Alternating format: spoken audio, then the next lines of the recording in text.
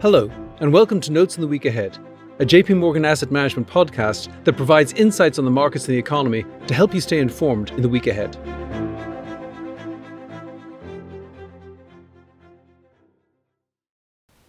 Hello, this is David Kelly. I'm Chief Strategist here at JP Morgan Asset Management. Today is October 30th, 2023.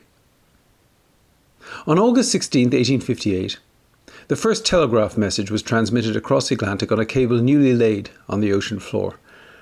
The line speed was slow and the cable failed a few weeks later, but it was a start. By the late 1860s, a second cable made of better material was in operation and telegrams began to be sent more regularly, cutting the time required for transatlantic communications from weeks to minutes. The telegrams, like all early telegrams, were in Morse code and were written in all capitals with no punctuation. To make messages clearer, senders would use the word stop at the end of clauses. At least initially, the cost for sending messages was very high. In 1866, a 10-word message, excluding stops, could be sent across the Atlantic at a cost of $10 a word. One virtue of such expense in messaging is that you had to make your point very succinctly. October has been a long and difficult month, and the week ahead will see a deluge of data and events for investors to process and digest. However, if a financial advisor from 1866 had had to summarize for his transatlantic client via telegram, the message would have read, "Slowdown delayed, stop. Cooldown ahead of schedule, stop.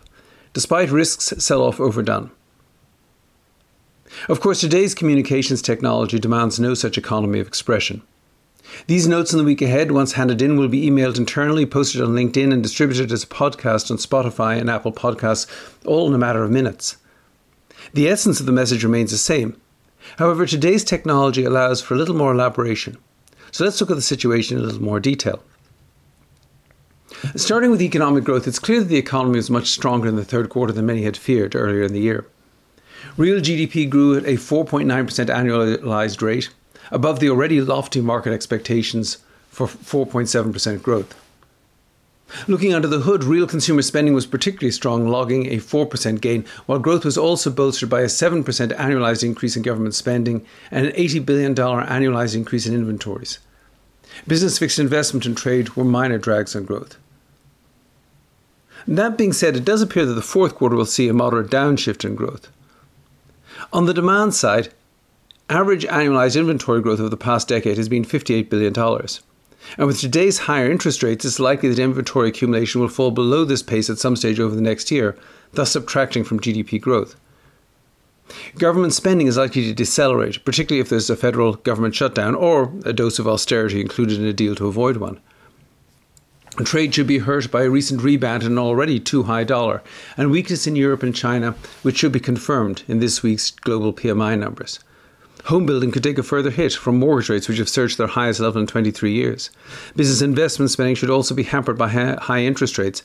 And consumer spending, while still rising, should grow more slowly due to tighter credit, higher borrowing costs, and a resumption of student loan payments. Meanwhile, on the supply side, very low unemployment combined with slow growth in the working age population should limit job growth. We expect this week's jobs report to show payroll job gains of roughly 160,000 in October, less than half of the 336,000 increase reported for September. In the absence of a shock, the US economy is likely to stay on a growth path. But that path in the fourth quarter of this year and in 2024 should be closer to 2% than the 4.9% seen in the third quarter. Stronger than expected economic growth is, of course, generally positive, provided it is accompanied by a general easing in inflation pressures. Data due out this week should provide further evidence that it is. Despite the terrible events in Israel and Gaza, oil prices have generally been well behaved, and with global growth looking sluggish, should stay that way, barring a broadening of the Middle East conflict. Meanwhile, gasoline prices have drifted lower as refiner margins have eased, suggesting that energy inflation should be negative for October. Food commodity prices have been easing all year, although higher compensation costs continue to raise restaurant bills. Meanwhile, supply chains appear to be relatively normal following the disruption caused by the pandemic and the Ukraine war.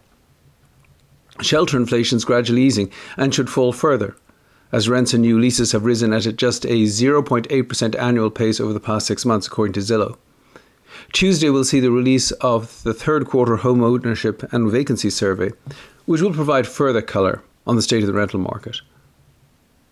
New vehicle prices also appear to be rising at a very slow pace from a high level, which should reduce inflation both directly and through their influence on recently very hot inflation in auto insurance, auto leasing and auto maintenance and repair.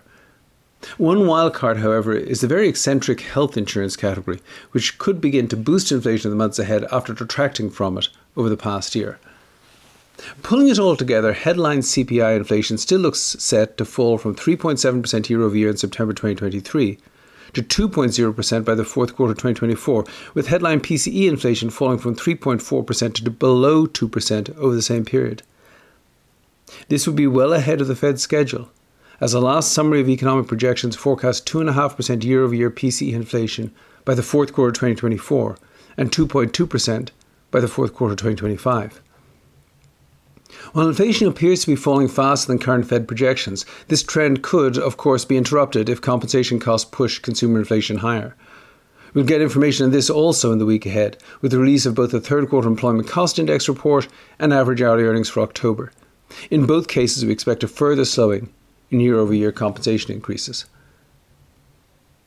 On Wednesday, the Fed will conclude its seventh policy meeting of the year. Currently, futures markets are pricing in no change in policy this week and indeed no further rate hikes this cycle. In their statement, they will, as usual, alter as few words as possible. They will likely upgrade their assessment of recent growth in both economic activity and employment.